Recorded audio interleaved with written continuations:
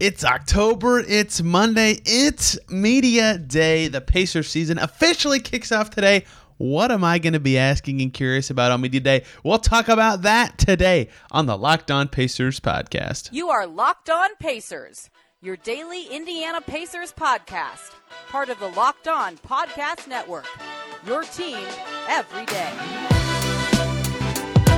What up, everybody? Happy Monday and welcome into another edition of the Locked On Pacers podcast, where we, of course, talk about the Indiana Pacers. As always, my name's Tony East. I cover the team for Forbes and SI, and today we're talking about Media Day, which is, if you're listening to this today, or maybe already happening, or maybe already happened if you're listening later in the day, but it's still going to be relevant information because tomorrow we'll break down what was said at Media Day, an important day for teams to get a sense of what they're feeling, get a sense of how things are going, get the latest info from every player on the biggest storylines. It's a big day, both for, of course, media types like me and for fans to learn what to expect from their team this season. We learned a lot from Chad Buchanan last week on Tuesday. You can hear more about that presser on last Wednesday's podcast with Derek Kramer. And tomorrow, of course, on the Media Day breakdown, somebody who is there will be on the show. And somebody who I have not been on for a while, I repeat guests. Try to as little as I can within a short period of time. Today, we're going to break down some of the stuff I'm the most curious about hearing. We'll do one segment on Rick Carlisle, one segment on starters, and one segment on the rest of the players. I typed out all my questions. I probably won't go through every single one.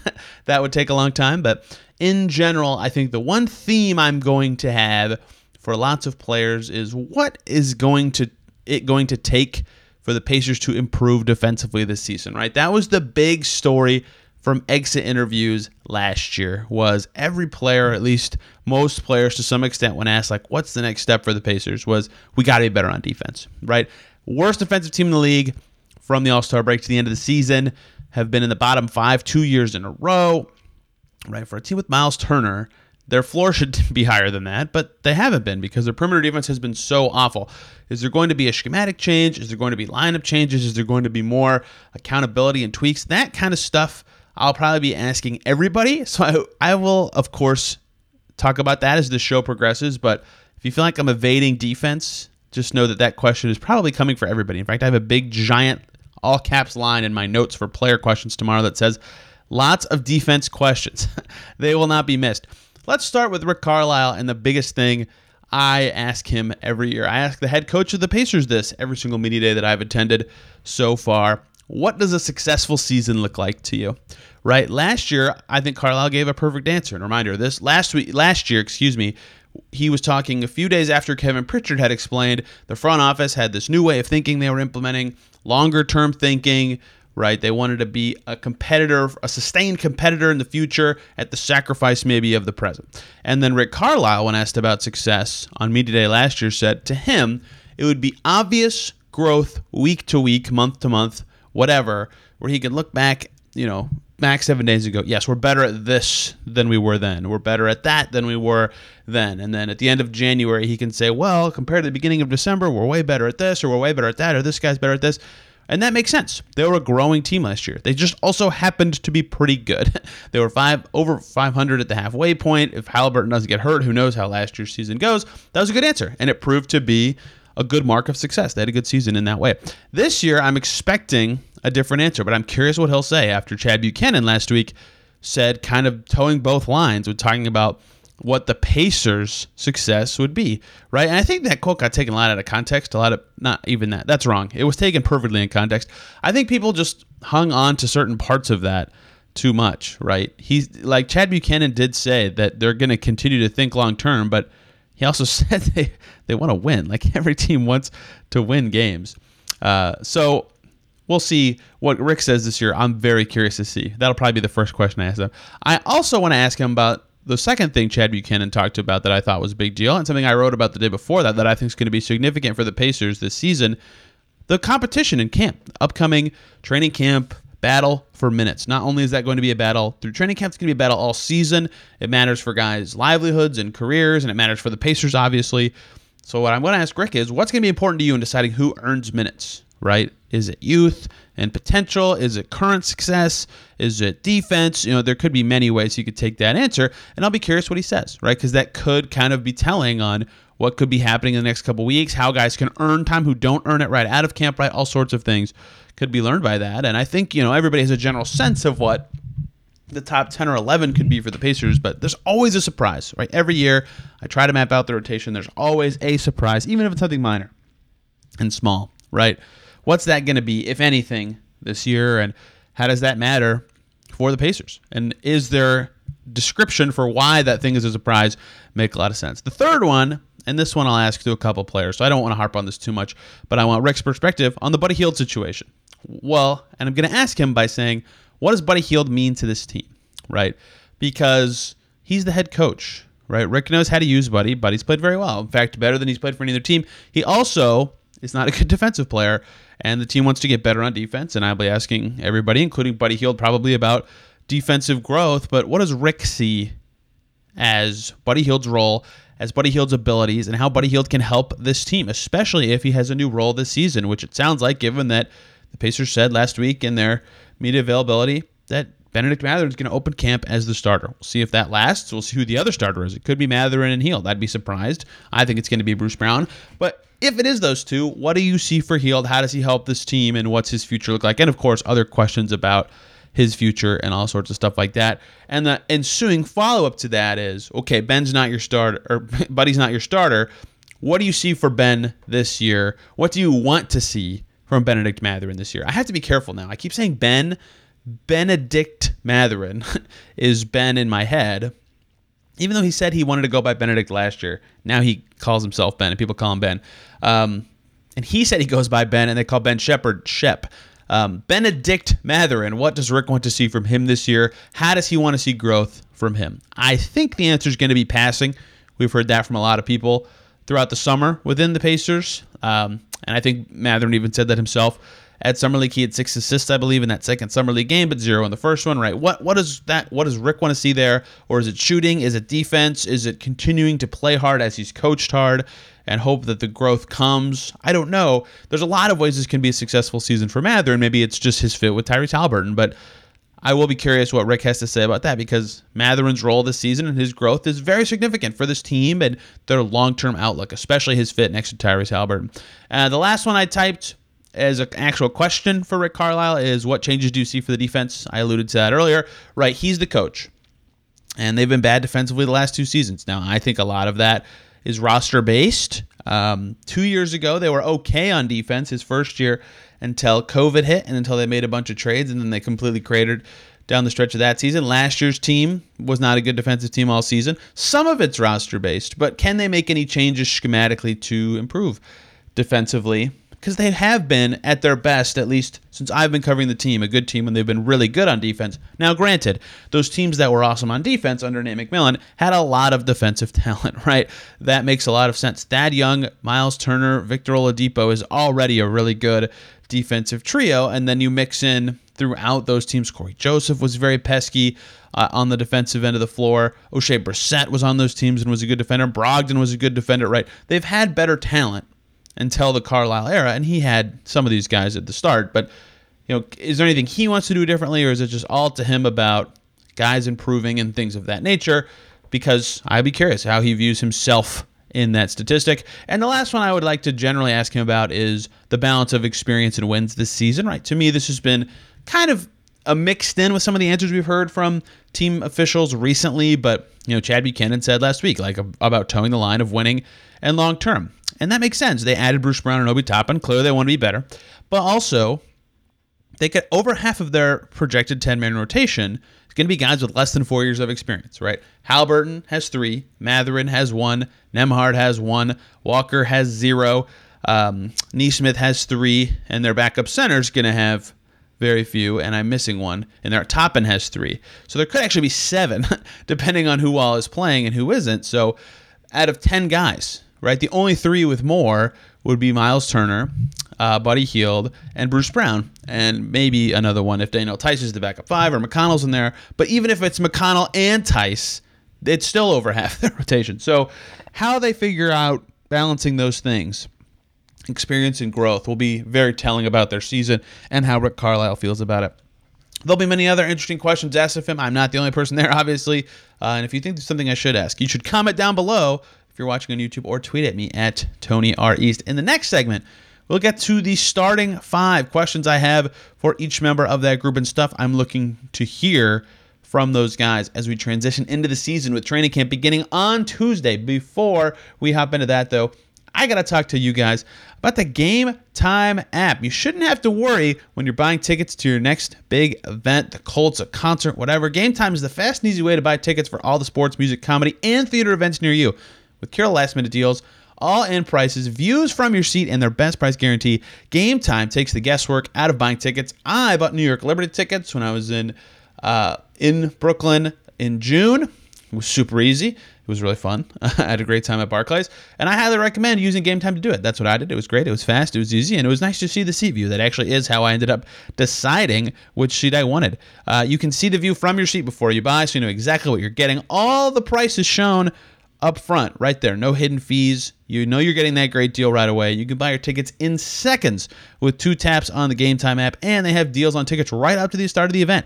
And even an hour before it starts. It's the place to find those last-minute deals. They have the zone deals. They have the Game Time guarantee as well. So you know you're always getting the best price. If you find cheaper tickets in the same section, Game Time will credit you 110% of the difference. So download the Game Time app, create an account, use the code LOCKEDONNBA for $20 off your first purchase. Terms apply. But again, create an account and redeem the code LOCKEDONNBA, LOCKEDONNBA, for $20 off. Download Game Time today. Last-minute tickets, lowest price guaranteed.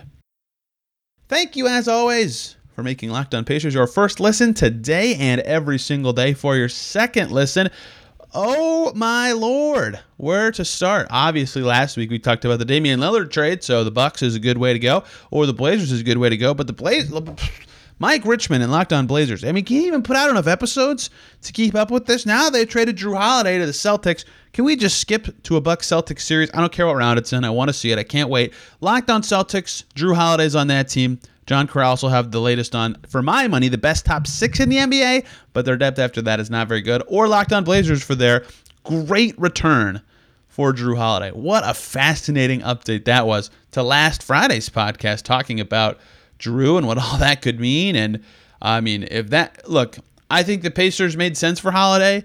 I didn't think it's quite the right time for a deal like that, but at that price, the Pacers definitely shouldn't have pursued Drew Holiday at this particular time in their build. There is a time, perhaps going forward, where it would have made sense. It is not now. Either way, Locked On Blazers and Locked On Celtics there, and the Blazers side, are they going to keep ex-Pacer Malcolm Brogdon? There's a lot to come from that. That's not what you're here for. You're here for the Pacers talk. Let's continue by talking about some starters when I'm going to want to ask these players. I'm going to ask Haliburton and Ben Mathurin about each other, actually. I think that's something I want to start with here. How do you think you'll fit together this year? Or what's important to fit as well together as possible? I want to hear that from both of them, right?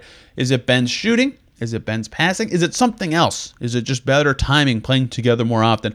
Is it Tyrese figuring out how Ben likes to get the ball and when? Is it Ben figuring out when is the best timing for him to run to get the ball from Haliburton? All sorts of stuff. There's a million micro skills and big picture skills that could make them better fits. I'll be curious what they think the answer is, because to me, a lot of their long-term outlook changes if that goes really well or really poorly. And obviously, I don't expect it to go awful. They had a positive net rating with them together last year, but how's that going to go? How's that going to look? And really, for both of them, how can you be better, right? What are the skills you hope to be better at? Because that backcourt's going to be absolutely fascinating this season. Something I want to ask Tyrese Haliburton specifically. When we caught up with him at the NBA Draft Lottery, I asked him about watching the playoffs, right? Because is he watching it? How's that working for him? Is he learning anything from that? And remember, if you remember back then, he said he was texting with the front office every day about the postseason. Stuff he's seeing, what he thinks the Pacers need, some half-court offense growth because the game slows down a lot. And he said, I need to be there. I need to be in the postseason. And that was after TJ McConnell talked about the playoffs, the exit interviews, and Jordan Nwora has now talked about the playoffs, and I caught up with him a few weeks ago. Pacers players want to be there. I think a lot of the Pacers truly want to be there, coaches and front office too. But there's a long-term element to this, and I just explained in the first segment that over half of this team's rotation, potentially, is going to be inexperienced. What will it take to overcome that inexperience to be a postseason team? I want to hear what Tyrese Haliburton has to say about that, because I know he hasn't been in the postseason, but I'm curious what he thinks the answer is and how do they do it. And of course, Tyrese Haliburton, what does this team need to improve defensively? That's going to be a question for everybody. I also want to ask Ben Mathurin if he thinks anything will be different about starting. Of course, he got to do it 20 times last year, so it's not like it's brand new, but there's more expectations that come with it. You're different ranked on the scouting report in the starting five. Like, what does he anticipate being different in that sort of setting? And of course, the defensive question will come for him as well. Bruce Brown, I'm penciling him in as the starter for now, so he gets to be in this segment. Being around more, I'm curious now that he's been with the team for long enough to like form relationships with guys, be in town, all sorts of that kind of stuff. Does he anticipate his fit or see his fit any differently than he did back right after he was acquired, right? On July 6th, obviously, you can hear him explain why he chose the Pacers and how he thinks he'll fit and the early conversations he's had. Well, now it's October 2nd. It's been 3 months, right? What has happened since then? Have you played with somebody and gone, oh, this will be great? Or have you had a conversation with someone that explained a little bit different about your role? What do you think you'll do the best to help this team now that you've kind of been around these guys? Something else I want to ask him, is there anything about the Nuggets culture and style that you think is duplicatable? The Nuggets are fascinating to me, not because they're like the greatest championship team blueprint ever, but because they are interesting from a Pacers perspective in that they got their stud, they built out slowly from there, they made that player their identity and slowly kept adding to it until they won a championship. Pacers can, in theory, copy that in a Haliburton-esque way, but also they had to really figure out how to survive when Jokic wasn't in the game. They've had very similar continuity and culture for years with like minor tweaks, right? Getting KCP was a huge deal for them. Aaron Gordon as well a few years ago, right? What did stood out to Bruce Brown about that team? Because he was on the Nets team that was supposed to be that good and it wasn't, right? What was it about the Nets or the Nuggets that was so good besides Jokic that made everything gel and made it all the identity of a title team? And can that come to the young Pacers group, or can he bring any of that to the team? Obi Toppin, same kind of deal with Bruce Brown. Now that he's been around more, how does he think he'll fit a little better? We've talked to him a lot more recently than Bruce Brown, like very end of July, early August at that Pro-Am, if you remember. So I saw him at his camp in August. Like I feel pretty good about his answers there. He's knowing the team a little better. What I am curious about for him is going back to something that Gogo with Todd's I would always talk about. Obi Toppin, if you know your role is going to be bigger and you know that you're going to play more and potentially even start, does knowing all that change your prep? Right? Of course, he's going to have to change his prep in some ways because it's a different team, it's a different style. But does knowing opportunity is coming make you more laser focused? Does it make you think more about what success is for you? How do you sort of see that going for you? And the other question I'll have for him is, what do you think your strengths are in the half court? I think Obi Toppin's an awesome transition player. He sees space, he takes space, he's athletic and speedy enough to get around guys. He's going to pair well with the Pacers because of that. It's the half court, though. When it's a slowed down game, what is he going to do? It's going to really add to the Pacers offense. I know what Tyrese Haliburton can do. I have a pretty good idea of what Bruce Brown can do in those settings. I know what Miles Turner can do after last season. Benedict Mathurin is probably better in the half court than transition right now. Obi Toppin, what is your strength? I just bumped my desk, apologies. Going to be in those half court settings? Is it pick and rolls? Is it cutting in? Is it being a better shooter? What do you think it is? And what does the Pacers think it is? We'll learn a lot about that in the preseason and of the season. And Miles Turner, he's the guy I want to hear from the most about the improving on defense because he's been the anchor of very good defenses, of course. He's the best defensive player on the team. I'll be curious about his media day experience in general. Every year for him, it was the same thing. How do you see yourself and Sabonis fitting together this year? What are you guys going to do differently to fit together this year? And then finally, that storyline's gone last year at media day. And instead, it was the Lakers stuff, the trades. He comes up to the podium. No one even asks him anything. He says, I'm only addressing all this once, and runs through the contract stuff, right? Nothing on media day. No BS for Turner. Career year, he's the center. No Ayton stuff, right? I want to know how that feels like for him. We got him at his camp a little bit, but it's definitely more real in media day in a Pacers uniform. I want to ask him also what he thinks Haliburton can be as a franchise leader, and if he, the last person on this roster who's been in the playoffs as a Pacer, what does he think this team needs to get to the postseason? Is that actually a plausible goal for the squad? Because he knows what it takes. He knows what the talent level required to be there is. I have a lot of questions for him, truly, because I think he's an important player and an important piece to this team going forward. We'll see if I think of anything else or if anything else interesting comes up from somebody else. Or if you, listener, think of something. Again, comment down below if you're watching on YouTube, or tweet at me at Tony R. East. Although Media Day is pretty early, so you're going to have to get the questions in kind of early in the day. One more segment, lots more players. I'll go through the highlights of some of the stuff.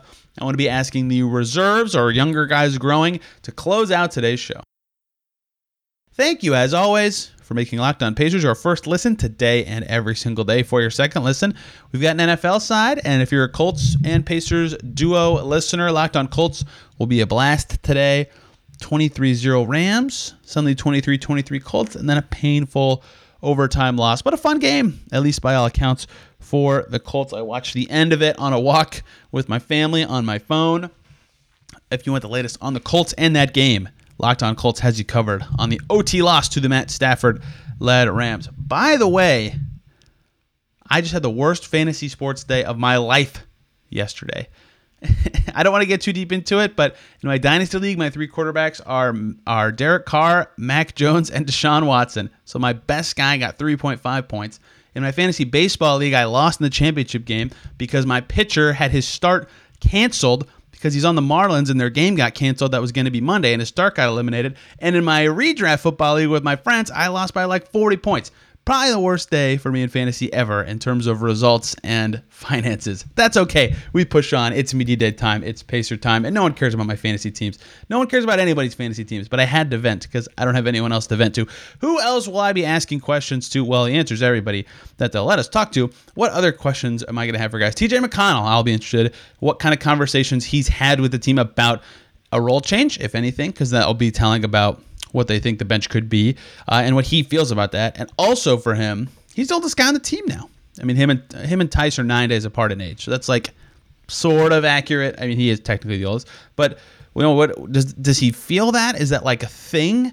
Does he know he needs to be a vet? He's always been a vet. He's always been a good leader, even as a player, and I think that's actually been important that he plays for his leadership in the past. But you know, do you feel that when you're the oldest guy on the team, and what does that actually mean for him this coming season? Andrew Nemhard, I want to just know if he expects more ball handling reps this season. And I didn't get a chance to ask him this at Summer League. What did he make of being one vote away from the all rookie teams, right? Did he think he deserves it? Is that motivating at all? And he's a good guy for me, I think, to ask about this team's defensive improvement because he can play so many roles, because he's one of the better point of attack defenders this team currently employs.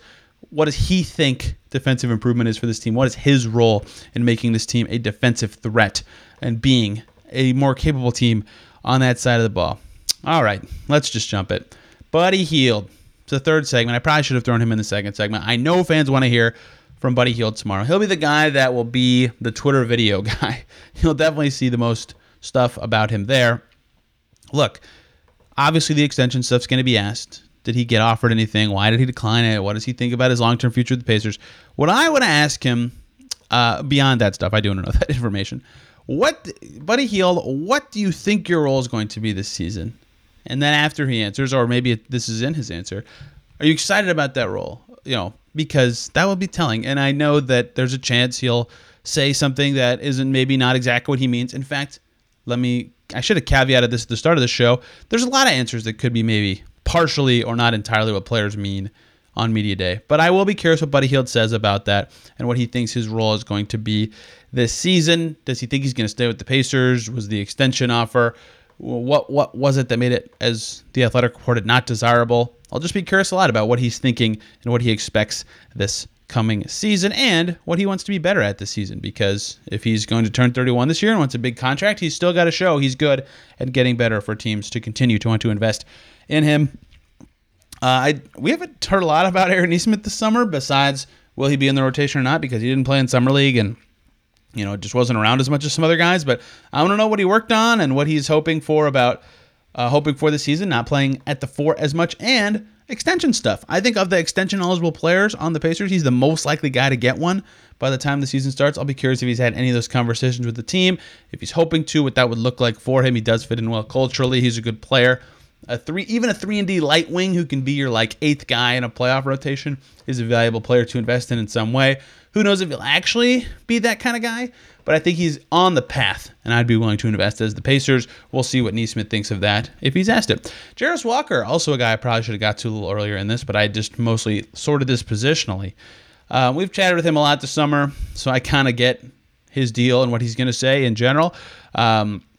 But I am curious how his elbow is. He had surgery to clear up loose bodies. He did talk about it with Scott Agnes on the Fieldhouse Files podcast. I want to know more about it. I also want to know why he changed his number. Some of it could just be that Obi Toppin said, hey, I want the number. Let's make a deal. And also, who's been helpful to him so far? I'll probably ask Ben Shepherd this too, but I'm always curious what veteran-rookie relationships really stand out for players, and it's cool to see them kind of exist throughout a season. And I'll be curious who Jarace Walker kind of identifies as his vet or his OG. I did laugh when the Pacers got Buddy Hield 2 years ago, right? Lance Stevenson was, a guy that was one of his vets back in New Orleans, funnily enough. So they were reunited, of course, last year. It was funny to hear that. If Lance Stevens is one of your OGs, you've had quite the career. And continuing on, I should have done Jarace earlier. Daniel Theis is who I just have as the center here, but we'll get to all the centers. Is he healthier, right? Especially compared to last year. I don't think he was at media day. He was sick for media day and then had the knee injury and then had surgery. Like, we barely talked to him for the first couple months of the season. So is he healthier? How important is playing to him versus being a vet? Like, again, he's 9 days away from being the oldest player on the team, and he's in a contract year, right? What is he hoping for this year? And what was that Germany run like? What is that going to mean for him this year, being in that sort of setting?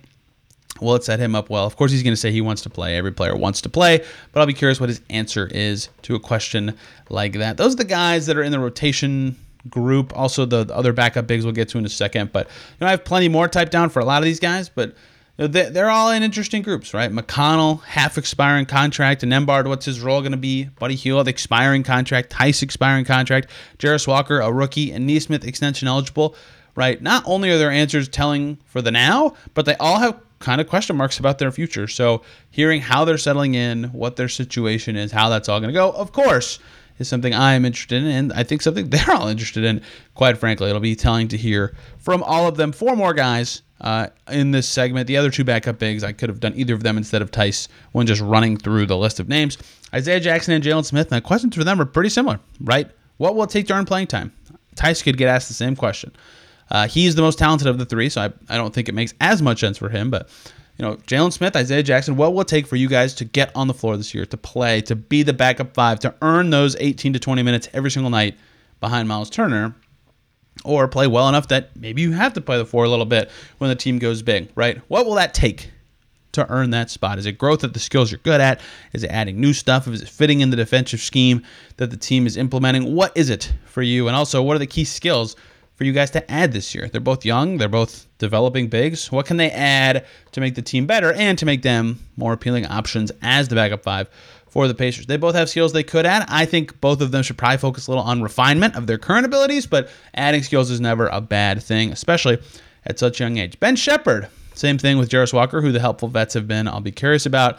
I'm curious about what he kind of wants to show this year, right? I think of him as a shooter. I'm assuming the Pacers think of him as a shooter, given that they talked about his shooting right when they drafted him, right when they came out and did media with us after that. What else can he do? What else does he envision himself doing this year? Can he put the ball on the floor? Can he make passes? What else is he going to be able to do as an older rookie? I'll be curious about his relationship with Jarace Walker, and I'll be curious if he's okay accepting G League assignments, because there's a chance he plays more there than he does with the Pacers, at least early in the year, health permitting. We'll see. I don't know that that's the case. First-round picks don't play a ton in the G League, but I think he'll get some assignments, especially if the Mad Ants are in Indiana all the time, and I think that could be good. That's a good way to get him reps. Is he cool with that? Of course, again, what he says, what he means, could be different answers. We'll see. No one loves G League assignments, but I'll be curious how he feels about them. And the last one, Jordan Nwora. I feel bad for the guy getting buried after a good year, but it's how the Pacers roster set up. So, same idea with the backup bigs. How do you get on the floor? Right? He said he's losing weight this summer. Is that his answer? How does playing lighter change your game? Right? Can that help you get on the floor? And for him, it could be shooting. It could be defense. In fact, defense is likely a factor for a lot of these guys we've talked about getting on the floor. But what's it going to take for Jordan Nwora to play more this year? And I'm curious for him and a lot of guys in contract years, what's a successful season for Jordan Nwora? Is it improving? Is it earning a rotation spot? Is it playing well enough to get another contract? Right? There's a lot of things at play for a lot of these guys. What is a successful season for him? In fact, a lot of guys could be asked that question and give interesting answers. That is my media day notage. We'll get a lot of these answers tomorrow. I'm looking forward to breaking them all down again with someone who is there. I can't say who it is because I don't know. We'll see who all's there, and I'll bug somebody and I'll say, hey, do you want to do a podcast about this later? And hopefully they say yes, because That's how it is. Last year was Evan Sidery. The year before that, I think it was, I can't remember. But we'll talk about it tomorrow. It's going to be great. And then they're practicing Tuesday for the first time. So we'll have lots coming here on Locked On Pacers about the Pacers playing basketball. Can't wait. Thank you guys a ton for listening and sticking with us this offseason. We're here. We're hearing from the players. Basketball is going to happen. And we'll have it all here on the Locked On Pacers podcast. Have a wonderful day. We'll see you soon.